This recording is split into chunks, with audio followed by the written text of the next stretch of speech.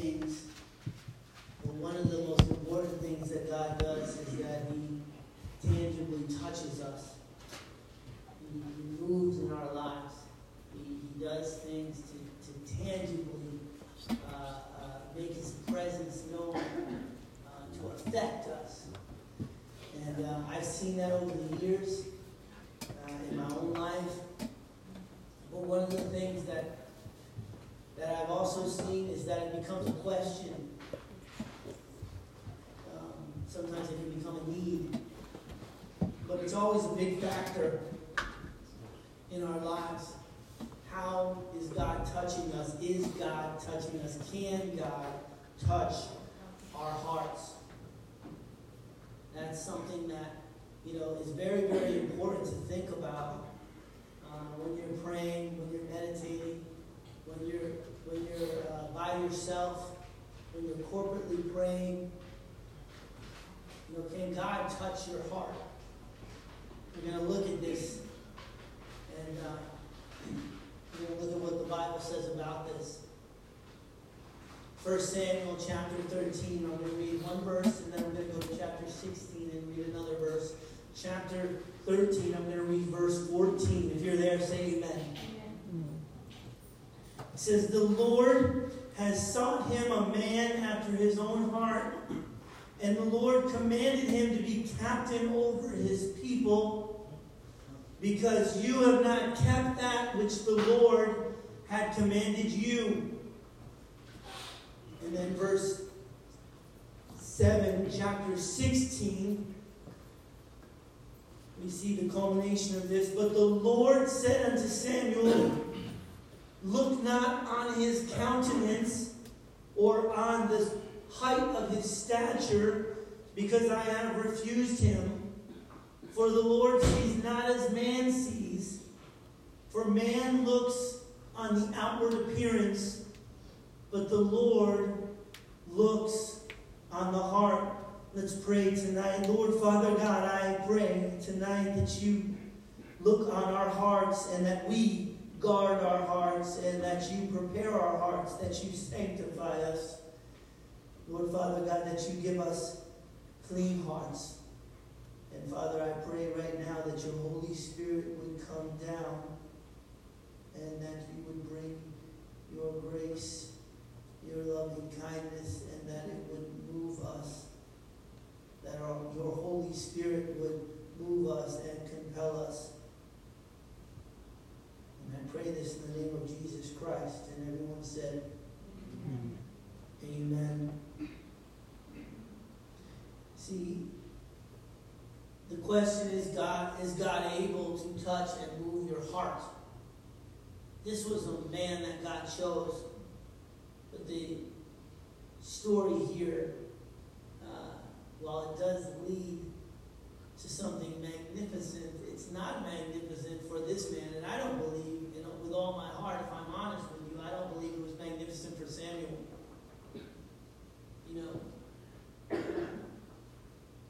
As I start this sermon, I'm going to talk about how God can move our hearts. But I first would rather say to you that, there is a permissibility that has to occur, an availability that has to occur that allows God to speak to you. Samuel loved Saul. That's what the story is about. And it took 3 chapters for Saul to deal with, for Samuel to deal with Saul's failure. Fortunately for the people of Israel, and fortunately for God, Samuel had a heart for God. Samuel could be moved by God's heart. But he was broken by this. This hurt him deeply. And so I don't want you to underestimate how much you can hurt someone when you close your heart. When you don't allow God to move your heart. I'm not going to preach a whole sermon on that tonight.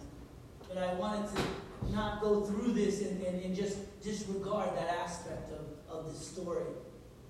Because this story, while it ends triumphantly for the people of Israel through the man of David and through the lineage of David, there is many, many occasions where we see tragedy. Tragedy to good people, just like Samuel. Because people don't allow that permissibility inside of them to be moved by God's Spirit.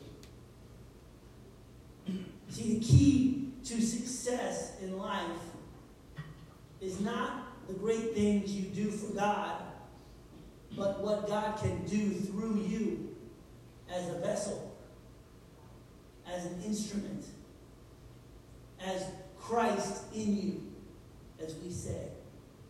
Being born again, fulfilling His will, having Christ in you. But there's various factors. One of them is, will you let God do a work in you? Will you let God speak to you? And will you let God use you? Because a lot of people, they stop at one place or another. And I want to encourage you tonight, because I think there's 4 outstanding attitudes of the heart that you can set. See, I believe that you can set your heart. I believe you can aim your heart. And then God will do the work. God will change you. I know this because I didn't really care about people before I got saved. I wasn't someone who sat home and was like, I wonder how Aunt Susie's doing. I didn't do that. I wasn't who I was. And that was one of the things that I had to set inside of my heart, for instance. I had to set my heart to say, you know what, God, give me a heart that will be different, that will be like you. See, this all came to a big, head with Samuel. And God finally says, you know what, hey, stop looking at the man and start looking at the heart. That's how He corrected Samuel, and Samuel instantly began to understand that there's something different was going to happen. And then He, of course, would illustrate this by bringing him to Jesse's house. And there would be all these, warriors there. All these men there. Jesse had all those sons. But it would be the pretty ruddy one, the slender one, out in the fields with the sheep that God would choose. Not the strongest, not the most talented. An afterthought to even to his father and his family. And this is how God impressed upon us tonight and upon Samuel that faithful day what He was going to do.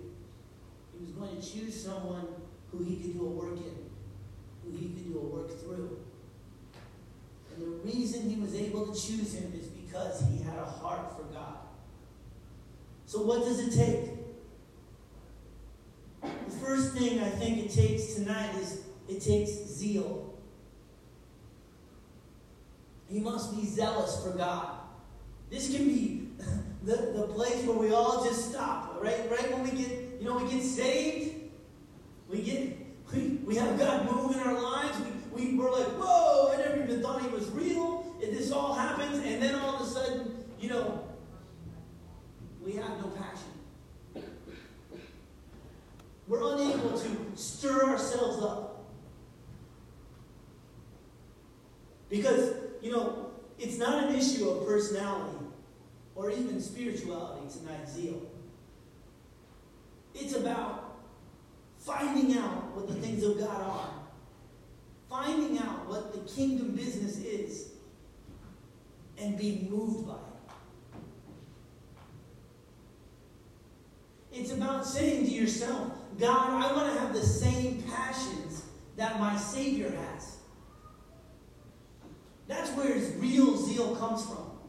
I will tell you, at 5:20 this afternoon, I had no zeal. I was sitting in my bed, knowing I needed to get ready to come to church, and wondering, can I close my eyes for a few more minutes? Because I've only been home for 15 minutes and my kids have been driving me nuts already. That's what I was thinking. But then, I looked over at my sermon. I began to read my notes over again. And I began to stir myself. I got into a shower, began to play Christian music so that I wouldn't be tempted to sit down. I got myself going. Because the reality of God and God's ways is more powerful than the reality of myself and my ways.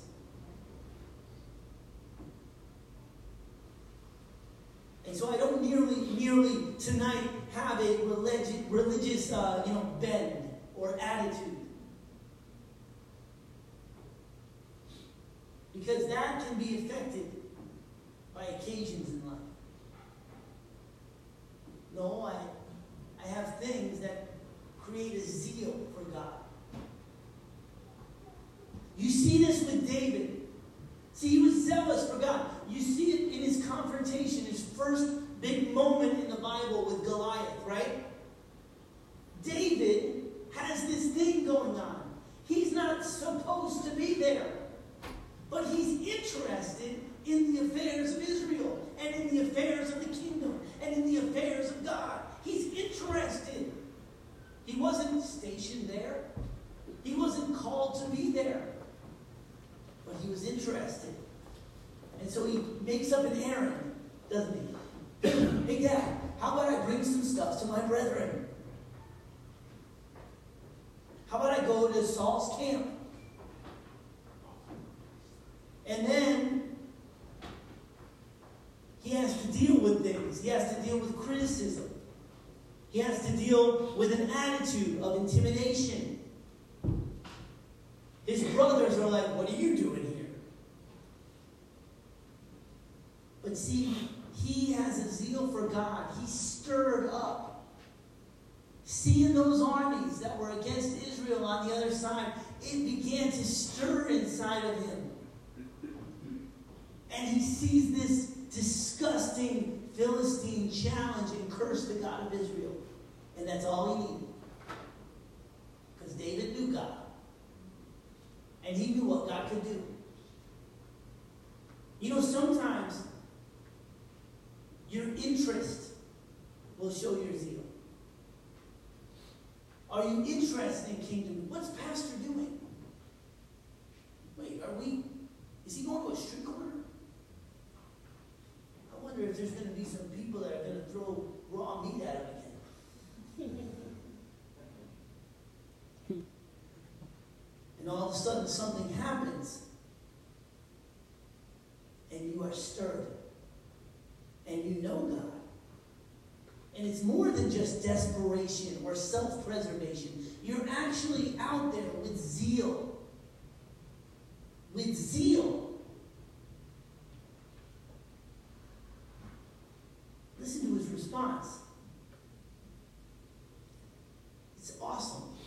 Verse 45, he says, 1 Samuel, maybe 17. I come to thee in the name of the Lord of hosts, the God of the armies of Israel, whom you defy. I love that. Think about it. It's like Luis walking in, and some pastor's up here preaching false doctrine, and Luis walks in and goes, I come in the name of Victory Chapel and the Lord of hosts, whom you defy. That's what we're talking about here. That's what's going on. And it's because he's interested. See, there are issues at stake that are more than just self-image and reputation or even your own glory. It's the testimony of God. That's what affected him. There's a verse of Scripture that says that all the assembly shall know that the Lord saves, not with a sword or a spear, for the battle is the Lord's. That's David speaking. And David's saying those words because he understands something. It wasn't about his great abilities. It was about the testimony of God. And the outcome, it did something that's even more powerful. And what zeal really does do, it stirred people around him, which encouraged him, which made him more prepared to take on the challenges that were going to come forward in the coming days. You look at the return of the covenant, the return of the ark. I'm not talking about Indiana Jones here, guys. All right? Way before Indiana Jones, David went on an adventure to fight for the ark of the covenant. See, the reason it was so important to him was because the presence of God was his priority. The presence of God was his priority. Some of us, I don't know what you need to do to get you motivated. I don't know what you need to do to have a zeal, but I can tell you something. If you care about the presence of God, you'll begin to fill off the opportunities in your life where we can pray together and where we can corporately get a hold of Jesus. And the prayer room will become full again. Because it must. Because it's a zeal for the Lord. That must happen. And it's a zeal for his presence. It has to become your first consideration. It was David became coronated as king and he said, I need the ark. That was it. He became king and he said, this is my first order of business. He didn't talk about nations that needed to be defeated. He didn't talk about any of those things. He talked about the ark, the presence of God. Why was he doing that? Because that's where prayer is. That's where communication is. That's where he was going to be led. And that comes to my next point. He had a teachable spirit. One of the things that was David's biggest example of zeal for God was that he wanted to build a temple for him. We all know that. We know that David wanted to build a temple. But you know what? We call it Solomon's temple, don't we? We call it Solomon's temple. The reason we call it Solomon's temple is because that dream, that vision, that desire was taken away from David. And do you know how he was able to overcome that? By being teachable. He had a heart that was teachable. He said, oh, I understand. I might not want this. This might not be my desire. But God, I'm willing to understand you. I'm able to hear from you. I'm able to hear God's voice. So many people, they fall short because they're just not teachable. And they think it's ability, they think it's gifts, they think it's charisma, they think it's all these other things, and it's none of those things. It's that this man over here was teachable and God blessed him, and this man over here was not teachable, and so he did not hear from God. Ask any teacher, who does she work harder with? The students who listen. That's a given. That's why you hate those brown nosers. You're like, that guy, he's a brown noser. Yeah. His nose got brown by listening. Good job, Colin. Original brown nose right there, right in the front row.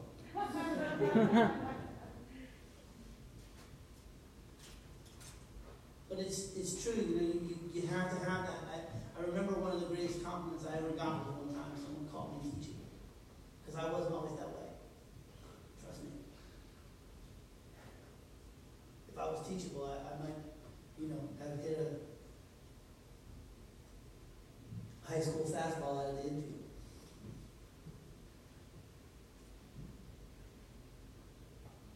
Truth is, Jesus puts it perfectly. He says, my sheep know my voice. And David had this aspect to his character all the time. This is one of the things that's great about David. He wasn't always right. 1 Samuel 25, you can read it later. There's a story about Nabal and Abigail. Right? Nabal and Abigail, they're a married couple. Nabal is an idiot. Abigail is a great woman. Nabal does something that upsets David. David goes, well, then I'm going to kill him. Abigail goes, that is stupid. That's what she says. She says, that's not wise. Leave him to God. Leave him to God. You have to put that in God's hands. And you know what David does? He goes, thank you. You're right. The guy drops dead the next day.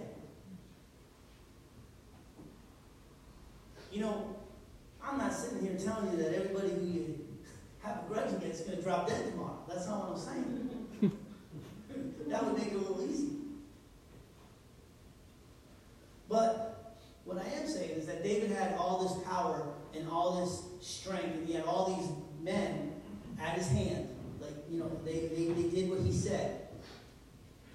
And he was willing to listen to someone who had no power.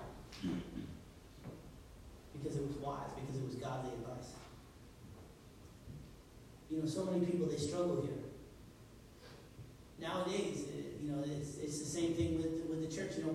Pastors, we don't have high standing anymore. We're not, nobody's like, oh, there's a pastor. Wow, wait, open the door. Hold on. I don't walk into, Fry's and they're like, oh yeah, wait, pastor's coming in. Come on, guys, get out of the way. Let me buy your food for you. No, that doesn't happen. So the truth is that you're going to have to have an attitude that says, is pastor speaking the word of God? Is he giving me godly advice? If he is, then I'm going to show that I have a heart for God by listening to him. And I can tell you something. One of the things that is amazing is that God is looking at your heart. I can give you guys average advice. Not great advice, average advice. Maybe I'm not as experienced as some other pastor. But can I tell you something? If your heart for God is right and my heart for God is right, God will bless that advice. Amen. He'll bless it. Amen. And other pastors will be like, I can't believe that worked. Right? Because, listen, we're people. And that's, the biggest thing, guys, that will change your life is when you're confronted with your own sin or with issues in your heart. Don't be like other people. Don't be like bitter people. Don't be like angry people and unforgiving people. Be like David. Nathan came there right there in front of everybody and said, you're evil, dude. What you've done is evil. And he was able to process that. And that's because he really cared about God. And it takes courage to do that. It takes courage on Nathan's part. Excuse me. Too much water. I've never done that before. All right. Truth is, see, a lot of people would get indignant. They would get defensive. And what happens when you do that is you become a hypocrite. And you become hypocritical, and you end up not having a heart for God anymore. You give up your heart for God because self-will runs riot inside of you. The last two things are things that I think will really help us tonight. And one of them is a real simple one, guys. Having a heart for God means you have a heart for people. You have to have the ability to draw people to you. This is what David had. David had the ability to draw men to himself. He could draw them in. Because he had a heart for them. Because he cared about them. He was sincere. It it wasn't just leadership abilities, but it was the fact that he wanted them. You think about the first group of guys that David took. He took the losers. He took the outcasts because he had a spirit to redeem them. He had a heart that said, I can have a redemptive place in these guys' lives. He had a heart to redeem people, and what he created was mighty men that had valor. Who he took were like fugitives. They were debtors. I put a list here. They were renegades. Those aren't good things. But he took them, he took them in, and he had a heart for those people. He took them all in. He said, come on in. Come. And he linked his heart to theirs. He was willing to risk his life with them. And they began to risk their lives with him.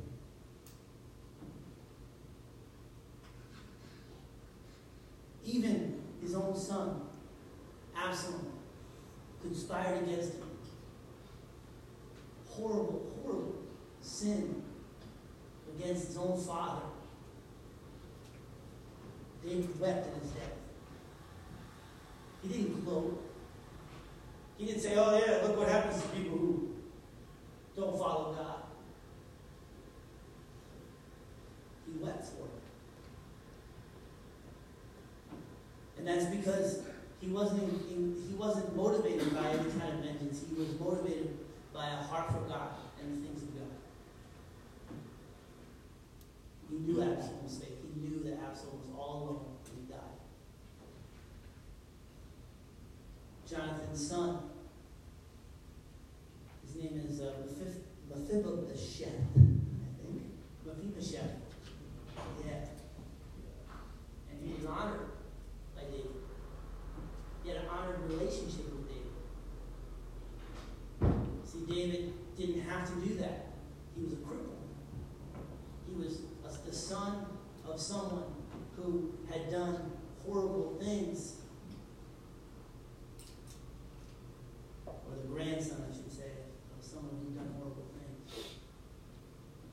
And yet, David returned his kindness and honored that relationship that he had with Jonathan. He made a point of it. He didn't have anything to gain from that. There was no advantage in that.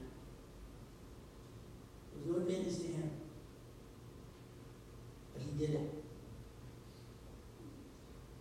And that's something that changes when you really, really want to have a heart for God.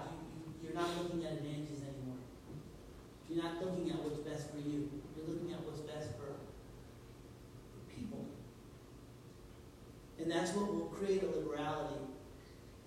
And that's the last thing that I have here listed tonight is a liberality. David started and instituted many things in the Bible. One of them happened in 1 Chronicles chapter 15. He said that he was going to give burnt offerings and peace offerings and blessings for the people. He did extra. He added on things liberally as a king.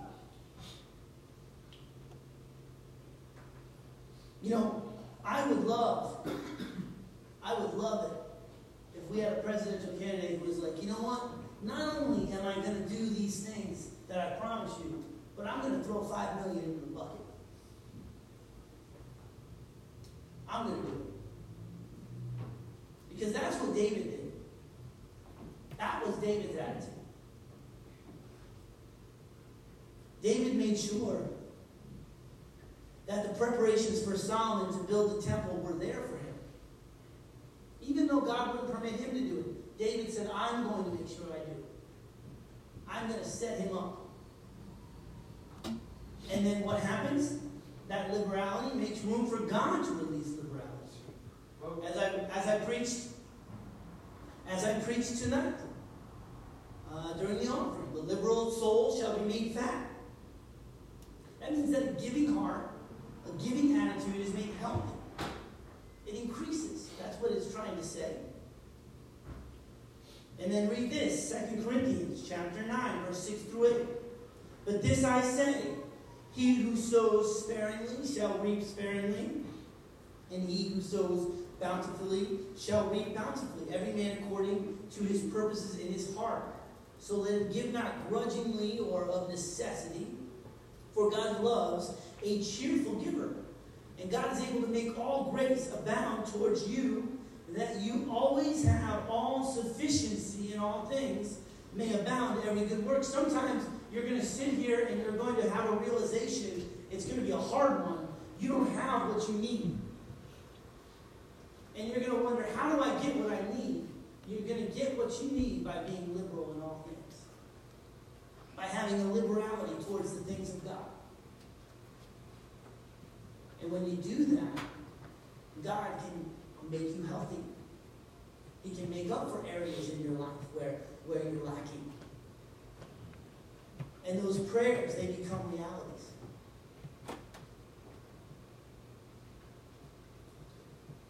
You know, I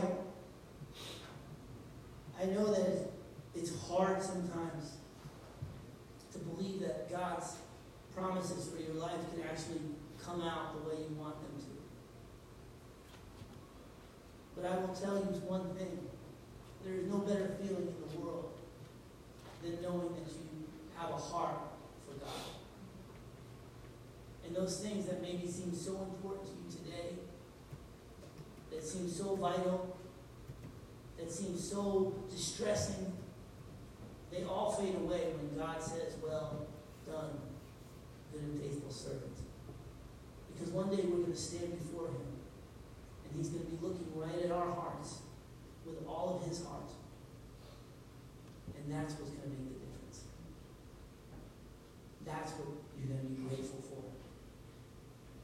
And they give me head bowed and every eye closed in this place.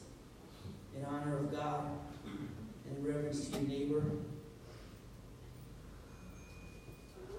The Bible says that